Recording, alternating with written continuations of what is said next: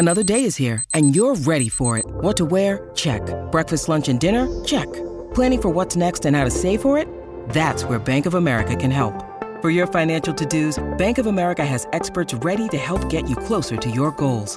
Get started at one of our local financial centers or 24/7 in our mobile banking app. Find a location near you at bankofamerica.com/talktous. What would you like the power to do?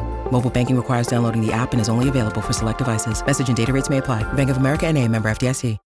When you need mealtime inspiration, it's worth shopping Kroger, where you'll find over 30,000 mouth-watering choices that excite your inner foodie. And no matter what tasty choice you make, you'll enjoy our everyday low prices, plus extra ways to save, like digital coupons worth over $600 each week. You can also save up to $1 off per gallon at the pump with fuel points. More savings and more inspiring flavors make shopping Kroger worth it every time. Kroger, fresh for everyone. Fuel restrictions apply. Right, hold your horses. Before we jump into this week's episode, right, we just want to say a massive thank you to The Week Junior, who are sponsoring today's episode. A fantastic magazine that my kids absolutely love because it's like the latest news, but presented in a way that's really child-friendly. Yeah. Incredible stories from all around the world and mind-blowing facts. And I've got the best one to get us started. It better be good because that was a build-up. Oh, this one is quite something. But we're gonna need our editors to demonstrate this on the screen. Right. Did you know that there are 7 octillion atoms in a human body? Right? All those little bits that make up a human body. There's 7 octillion, which is a 7 followed by 27 zeros. No. So here it is. I mean, you've put quite a task on our editors there. Well, they can just do this. Because if the editor, like me, is numerical and alphabet dyslexic, well, wow. Yeah, there'll be a 1 in there. It's wrong. It's enough. But you have to visualise it because that doesn't. I can't get that around my head. 7 octillion, 27 zeros. When you see it, you'll realise like, oh crikey, well that's a billion, and then that's a trillion, and you're still going way after that. I know, because you know me and space. I can't get my head around it. No. We'll go back and listen to our Professor Brian Cox episode. Very good episode. There you go. You got a fact? I've got a fact. I'm going to go... You know that I like animals, so I'm going to stick with the animal theme. Did you know that jellyfish poo out of their mouths? Dad fact. Poo, bum. And they don't have eyes or a heart. Yeah, but that kind of makes sense when you see a jellyfish floating around the sea. Yeah. Doesn't look like it has much, does it? It would be easier, life generally, if we also ate and pooed out our mouths. Would it? It'd be just easier, wouldn't it? No, just really smelly. No kissing. No. Do you know what? Whilst I'm here, can I throw in an extra fact? Please do. Because we talked about jellyfish and hearts. Did you know that the octopus has 3 hearts and blue blood? Oh, blue blood. That's going to send my GCSE textbooks haywire. Because you have deoxygenated blood and oxygenated blood, and it all changes colours, red and blue, and yeah, octopus is spanner in the works. I've got quite a few animal facts thanks to Week Junior. Do you want one more? Go on, hit me with one more. Okay, how about this? Shark scales are made from the same material as the shark's teeth. Yeah, all this sort of stuff. And if your kids love animals, honestly, Week Junior's got some amazing facts about animals. I love everything to do with the natural world. Yeah. I read it for myself. Yeah. Well, that is the thing, actually. Forget the kids. I had it at home, and after Ted had finished with it, / when he was still using it, I just started reading it. Yeah. Go to theweekjunior.co.uk/dadsnet-23 to get your 6 free issues. That link will also be in the description.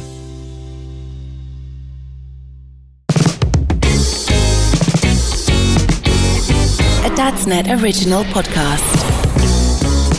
Welcome back to the Dadsnet podcast. I'm Al. JK's not here because we've got an interview, and he's never here for interviews. This interview is amazing because we've all grown up with David Attenborough documentaries, whether it's been Blue Planet or Planet Earth 1, 2, and most recently Planet Earth 3. And today I'm super excited because I have been able to spend half an hour speaking to the producers and directors of Planet Earth 3 and the stories that these guys share about how it was made, being on location for months and months and weeks in caves with no natural light at all. It's a truly inspirational story. You know, we all watch the documentaries and we all kind of look at that footage and go, bloody hell, how have they managed to capture such incredible shots of these animals? And they talk me through it. They share like the patience that they have. It's a really fascinating listen. So we hope that you enjoy this interview with the producers and directors of Planet Earth 3.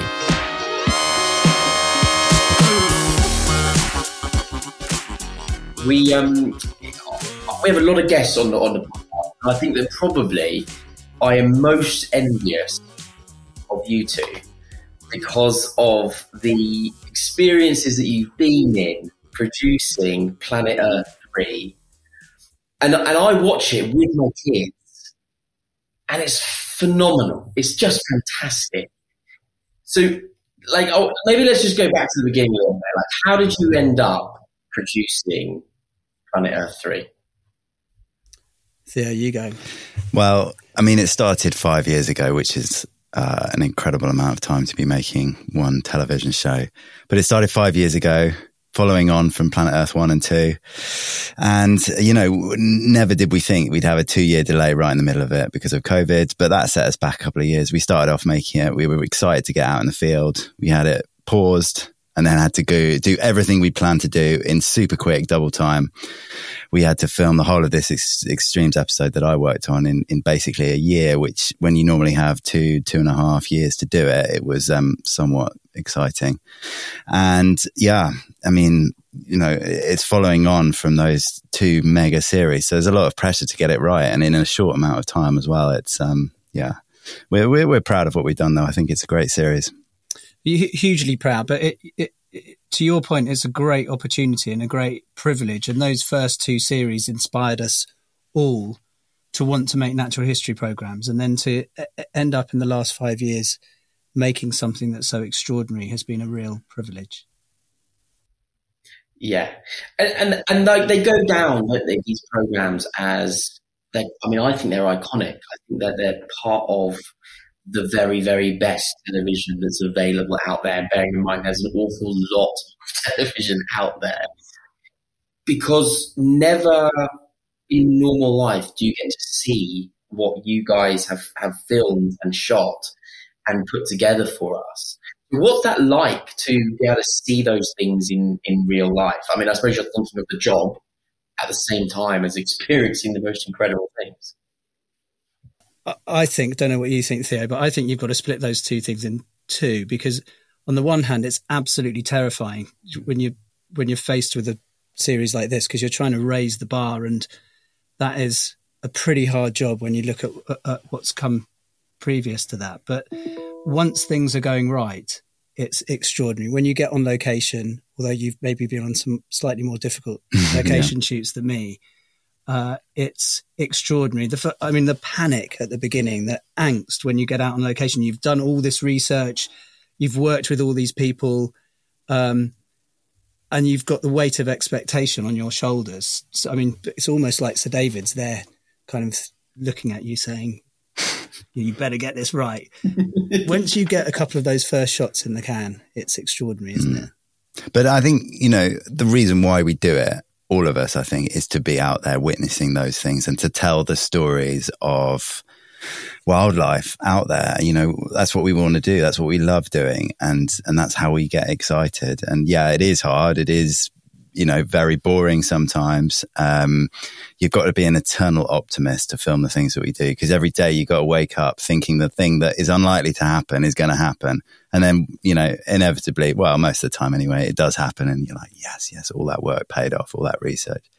But that's why we do it. We love the natural world and want to tell stories about it. We also want to see really different things. I mean, Theo, if you don't mind me saying, one of our shoots, one of the shoots that Theo kind of dreamt up was to go to this place in this cave in Vietnam. It's known to be the world's biggest cave. But to get there, you've got to take 500 kilos of equipment on foot for 2 days through the jungle.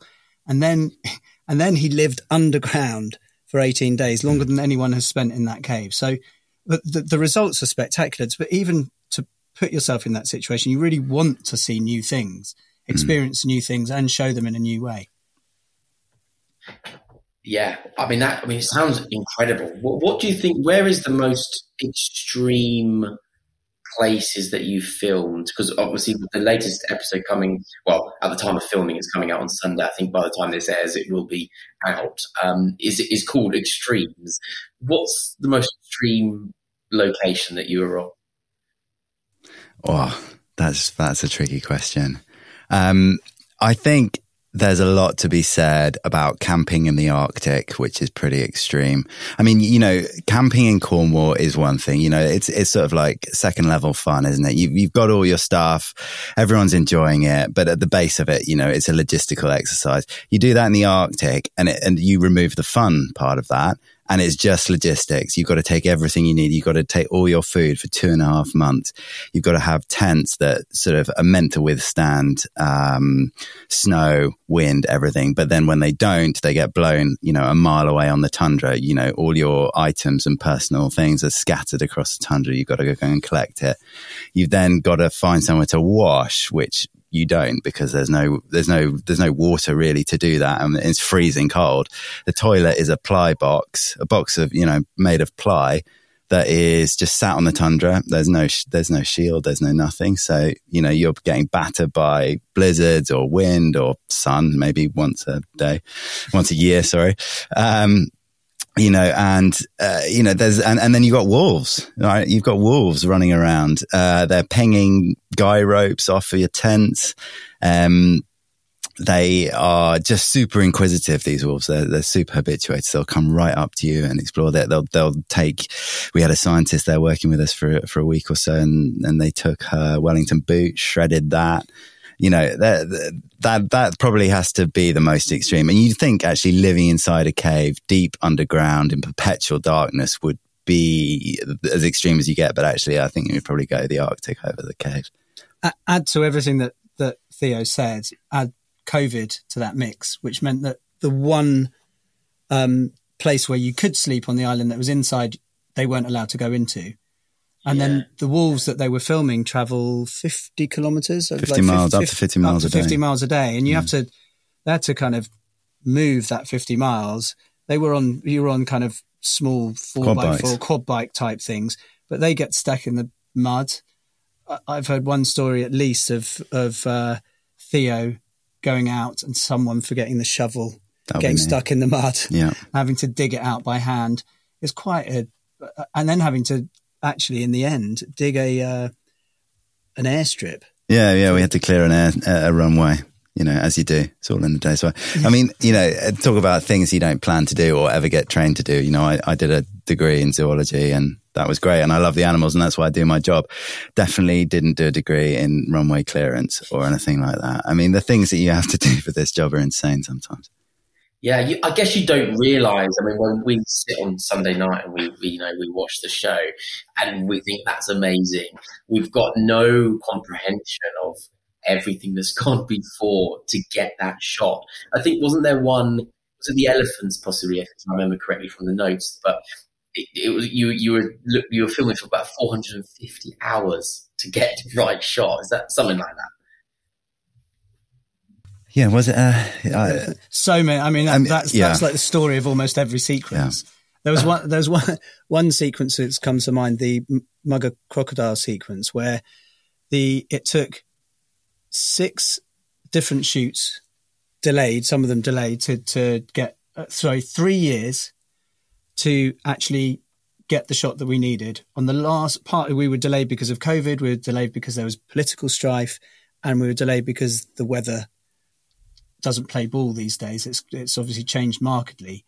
And then when they finally did get there, the cameraman had to spend 300 hours sat in a hide, just in a hide. And when we talk about hide, it's like sitting in a phone box kind of thing. 300 hours. For the first 100 hours, nothing happened whatsoever. Baking hot sun. What we were trying to, the crocodiles we were trying to film and the prey animals that come close to them, as soon as he opened a water bottle, it would frighten the prey animals off. And for the last 200 hours, he had to really keep on it, really keep watching. And he taught himself to sleep in 5-second microbursts, apparently. I mean, none of us can work out how that works, but it definitely did work because he got the shot. Wow. Well, I mean, every parent needs to learn that. Exactly. If that's a game changer, if you can do that, fantastic. You're laughing. No, I think it's incredible how, this huge amount of effort. Like, what happens if you just don't get the shot? Do you just simply wait and keep trying until you get something? Well, basically, yeah. I mean, you wait. The real skill. I mean, Theo's letting me answer this because I think he wants me to blow sunshine. The real skill of a producer on location is being able to recognise when a story is going to happen, when it's not going to happen, how you might be able to change that story. So obviously we've spent a huge amount of time and effort getting to a place, and sometimes it doesn't pay off, but we like to say that nature writes the greatest scripts, and often you do then come across something that you just hadn't expected. So the real skill of a producer like Theo is being on the ground and changing the story when he's there if necessary. So you do get something that you come back with. It's very, I mean, over the course of 5 years, there are very, very few stories that didn't come to fruition. Once we'd gone to it. I think it's all about like risk. When you go out on these shoots, you've got, something you desperately want to get, which is, your general story. And parts of that story are like really rare. Sometimes they happen, sometimes they don't. You want it all to happen, but some of it, sometimes it doesn't. We had a team out filming snow leopards in Mongolia, and snow leopards are notoriously hard to film. But as a planet Earth staple animal, I was like, we've got to have these snow leopards in the episode. So we'd set out camera traps for 8,000 hours, right? 24 camera traps for over a couple of years out in Mongolia in the Gobi Desert, right? It's one of the hottest, one of the coldest places in the world. It's, an extraordinary place. And these snow leopards, obviously super elusive animals. And we'd never really been able to film cubs in a really close up and intimate way. And we were using these camera traps to do it. But also what I wanted to do was try and film snow leopards with a drone as well, because it's rarely been done before. And the scientists are like, you're crazy. Don't even bother. We spend months out here every year. We don't see them. And so anyway, I was like, yeah, sure, whatever. Let's give it a go. And the director was ringing me up or WhatsApping me, and she was like, oh yeah, the animals, we're not seeing anything. We're just seeing ibex, right? We're just seeing goats. And I was like, keep at it. You've got to be optimistic. Keep going. She's like, yeah, whatever. And anyway, she messaged me one day and going, yeah, we filmed some snow leopards. I'm like, what? That's amazing. Sent me a clip through, and it was like something out of The Lion King. It was the most amazing images of a mom and cubs walking along a ridgeline at sunset. And the drone is flying actually away from the pilot. It's about 3 kilometers away. It's freezing cold, and to use these drones, it's super fine motor control, right? So it's pointless wearing big gloves.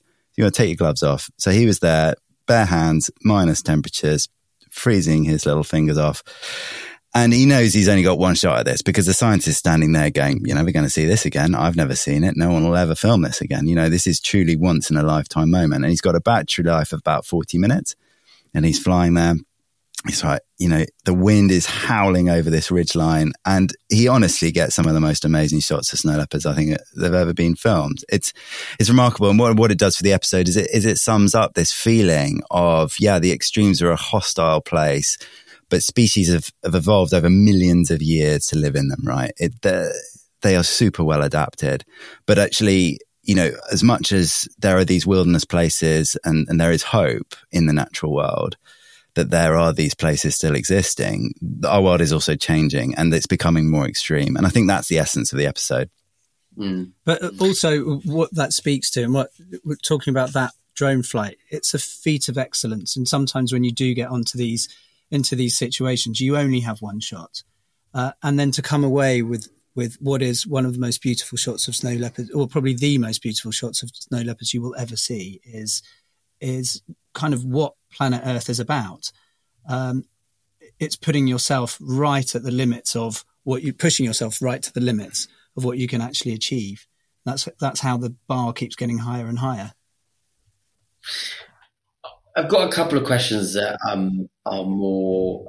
Well, you're both dads, I believe, at least, and I'd like to ask firstly how your job impacts the way that you were parent, because it's a completely different thing. I mean, we talk about extreme, and parenting is quite extreme in a lot of cases, but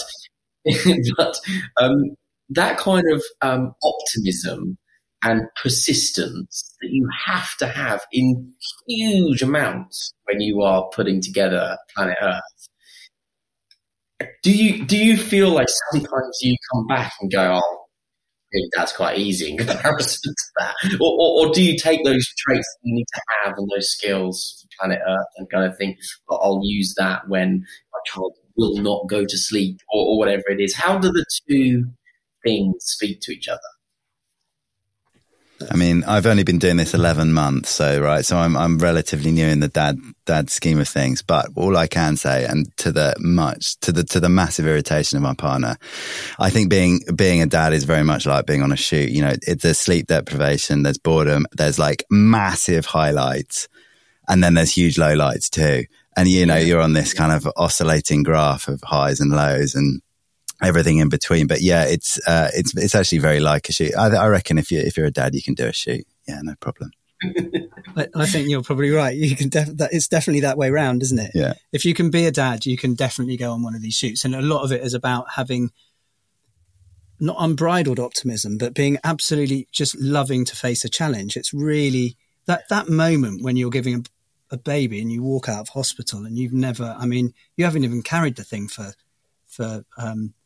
9 months that your partner has had, and you've just handed this beautiful thing that you love so much, but you've got no idea what to do with it. I mean, I don't know about you, but they hadn't even taught me how to put him into the car seat. Yeah. I had no idea how to do that. No. Much harder than being on a shoot. I'll give you that. I'll do 18 days underground anytime. Yeah. Yeah. Yeah, in comparison, living in a cave. And I guess, like, also, I'd like to ask what moments you've seen and what moments have you witnessed of fatherhood in the wild in terms of the animals. And I was asked, it was suggested that I ask about the jacanas, is that how you say it, or jacanas? Jacanas, yeah. The jacanas, they're also called lily trotters, and it's pretty extraordinary, that story, actually. So, and in fact, there are, across the series, there are some real super dads, but this jacana is extraordinary. So, jacana males parent as single parents, and they live on the floods of the Okavango, so in Botswana and Namibia, and they live on lily pads, so on top of the water. But they've got aerial predators, and they've got predators from underneath in the form of crocodiles. And they've got these really precocious kids. As soon as they come out of the egg, they're ready to go wandering and explore, and they can eat as soon as they come out. They've got feet that I think they're about twice the size of the chick when they come out. They're huge. So they're kind of quite klutzy, and they're always falling over and falling into the water. And this super dad teaches them how to be a lily trotter. At the same time, he's trying to keep them alive.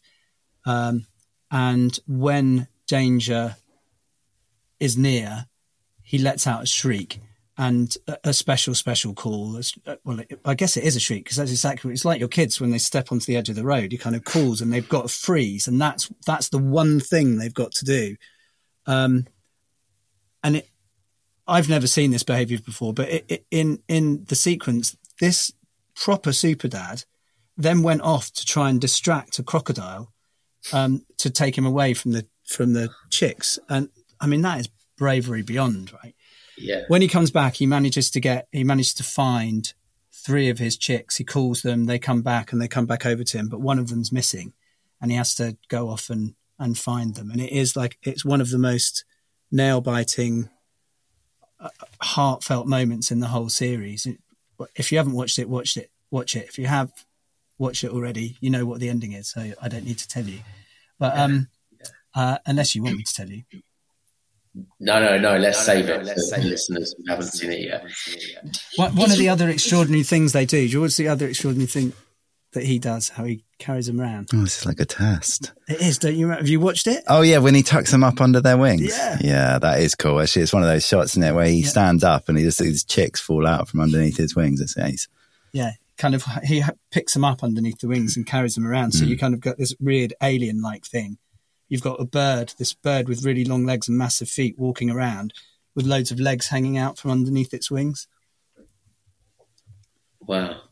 It's just incredible. Like when you see these things on the screen or you guys in real life. And is it humbling to think that when everything boils down to kind of basics, your job as dad, kind of the same as the Jacana?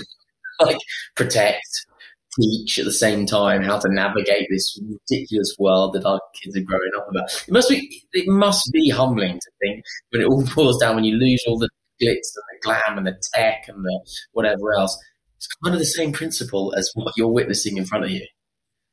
Yeah, it is. It is humbling. I remember the first shoot I ever did internationally was in Uganda, following some chimpanzees. And a moment I'll never forget. I definitely wasn't a dad at this point. I was way young. And this little chimpanzee baby, I'm not sure, probably around 1-2 years old, so tiny, but playful. And it was up in a tree. And I was like, I'll see if I can play hide and seek with it. And so I'd come out from behind the tree and look at it, and it would copy me. And it was truly amazing. I mean, like that's one of those moments where you realize chimpanzees, humans, basically the same. And I think that speaks to your point of like how humbling it is and how similar it is. I think we are not far removed from the natural world when you strip out everything. And those chimpanzees, I've been thinking about them a lot recently as I've been playing quite a few hours of peekaboo. Probably far more obedient than your child will ever be. Oh, 100%. 100%. But it is, but to that humbling point, it's incredible to watch how any parents, and when you are down, you're in that kind of place. You've been sitting in a hide for however long you've been sat in it. You're watching all of this happen, and actually, every single thing that they do is something that you really aspire to do. To run around, to run around like a Jacana. I mean, he's all over the place looking after those. They're bomb burst in the world's most dangerous place, and then and he keeps them all together. It is extraordinarily humbling. Do you think as well? I don't want to read. Well, maybe this isn't reading too much into it, but do you think actually sometimes we could learn a lot from observing parenting in the natural world? I mean, we could probably all learn quite a lot from observing any dads. That's quite. Can we? Yeah, sure. I mean, that's difficult to say. I'm sure there are some crap dads in the natural world as well. But I'm sure we could. More than anything else, probably just spending that bit of time. It's really hard work when you're on location, but you do have a lot of time to yourself, and you do have a lot of time to actually. Kind of meditate in a strange way, don't you? And that's got to be a pretty good thing. I think another great dad story from the series is the ostrich. So that's in the Deserts and Grasslands episode, and that's an amazing situation where the dad has to do basically most of the sort of childcare and sort of nesting behaviour. So looking after the chicks at the nest whilst they're emerging, and the emergence happens over days, right? So he's stuck there for ages. He gets a little bit time to go off and eat, but largely he takes the night shift. He's doing all those things that we're all familiar with, and And yeah, and it's just an amazing story to see them all hatch. But then one of these eggs is left unhatched. He has to go. You know, he can't sit there forever with these chicks that are like going all over the place. So he makes the decision to leave, leaving this one unhatched egg. And again, I'm going to spoil it for people, but that is a moment to watch because that's a great natural world dad story. The reason he has to leave, which is quite important, is that they decide to nest in the middle of the hottest desert in the world. And the reason they do that is that fewer predators come out. So hence the fact that they have to get the chicks, or he has to get the chicks off the plains and into the shade at some point. It's just, honestly, it's remarkable. Me and my wife, and we sit the kids down and we watch it, and every time we watch it, we're just amazed. I don't know if this is a difficult question or whether you get asked it a lot, but what is the one standout moment of hundreds of moments that are obviously incredible? Which is the one that you think I will never forget that particular moment, and why? That is such a difficult question. Well, it's very, very difficult for Matt because he's sitting next to me and obviously he has to say something in the Extremes episode. But for me, obviously, in the Extremes episode, I think it's probably the moment when we were underground. So this cave is called Han Sung Dong in Vietnam, one of the biggest caves in the world. It's 5 miles long, a couple of 100 meters high in some places, and huge. You could fly a jumbo jet through it. It's massive. And there are these points in the cave where the roof has collapsed. And what it does is it allows these, light to flood in, right? And these forests grow like 200 meters underground. It's insane. Absolutely amazing.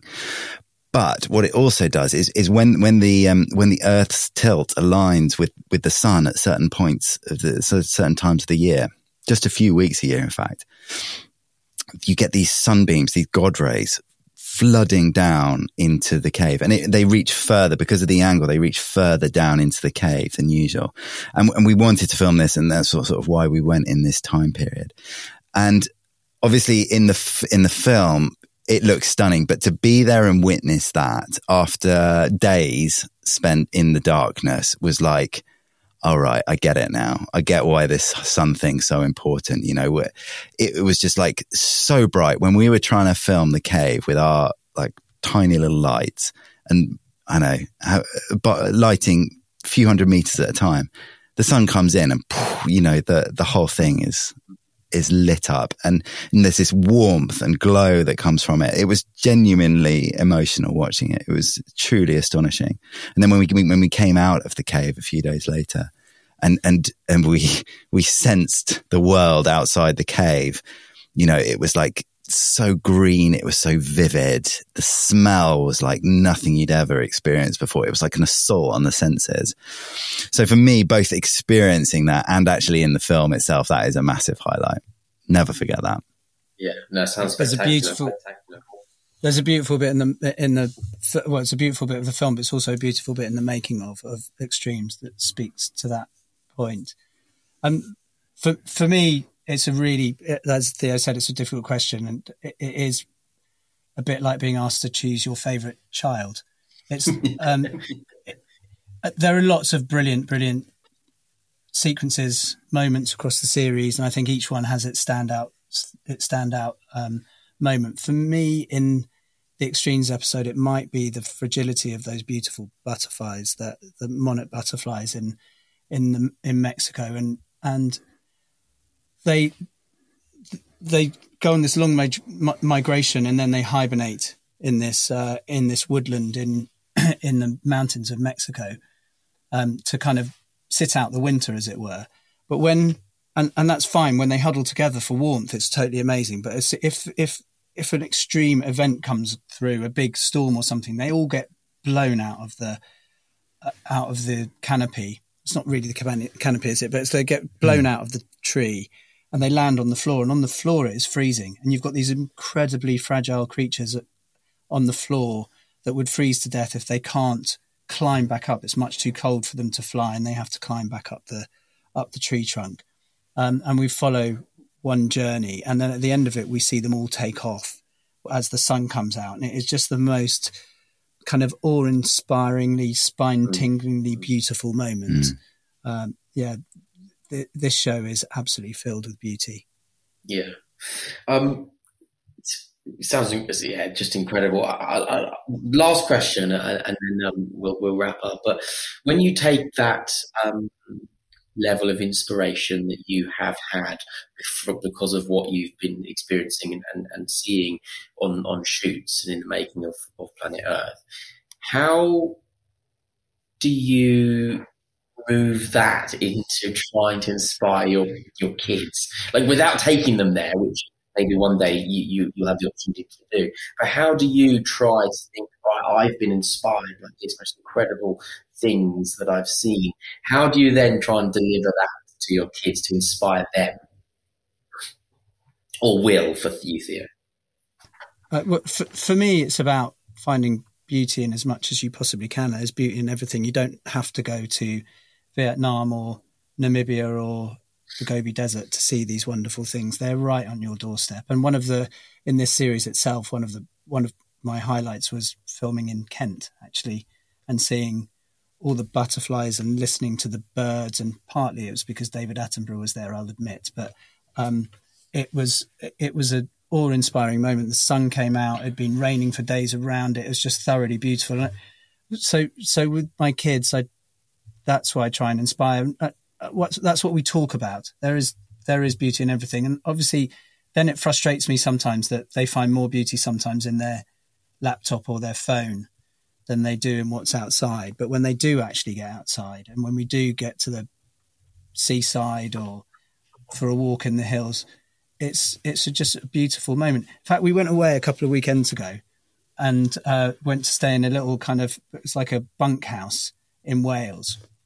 And the kids turned around at one point and said, why was it when you were really little that you always used to drag us on walks, and now we would love to go and see what's out there, you never take us? And it's just that this kind of delightful moment that you suddenly think, you know what, I may have thought I'd said too much, but it seeps in. There's great inquisitiveness from children. They want to get out and they want to see things. I think it's possibly even more than that. I think in more grown up children, I think there's that inquisitiveness for sure. But certainly for my 11-month-old, like up to this point, you take him outside and he will calm down immediately. Like, it's really, really noticeable. I'm sure not every child is like this, but for him, it's the power of being outside. I don't know what it is. It's not like, I don't live in a national park. I just live in Bristol. Take him outside and it's the air, it's the sound. I don't know what it is, but it just calms him down, and it's amazing how much it resets. And I think that has been a real observation that I think I will take forward and try and use that in a way that can kind of help him adjust to the world, right? Just to kind of relax and to slow down sometimes, and trying to get that pace right of life, because I think that's the most important thing. I think that's the thing we've all lost, right? Is that, we all live like a super fast life. It's all in our pockets. It's all in our phones. It's all in our face. But slowing down with nature, that is something I would love to be able to teach. Yeah. Well, I think there's probably not many people better positioned to teach him those skills than yourself. Gents, it's been brilliant. I feel like I could ask you hundreds and hundreds of questions for the rest of the day and probably the rest of the week. But we'll have to wrap it there. Thank you so much, firstly on a personal level, for just producing such an incredible show. I've enjoyed. I haven't watched all 5 episodes that didn't come out yet, but we're catching up, and I'm looking forward to Extremes on Sunday. So thank you for producing such a wonderful show. And secondly, thank you for your time today. No worries. It's been a pleasure. Thanks, Dan. Yeah, great pleasure, and thank you very much for inviting us. A Dadsnet original podcast.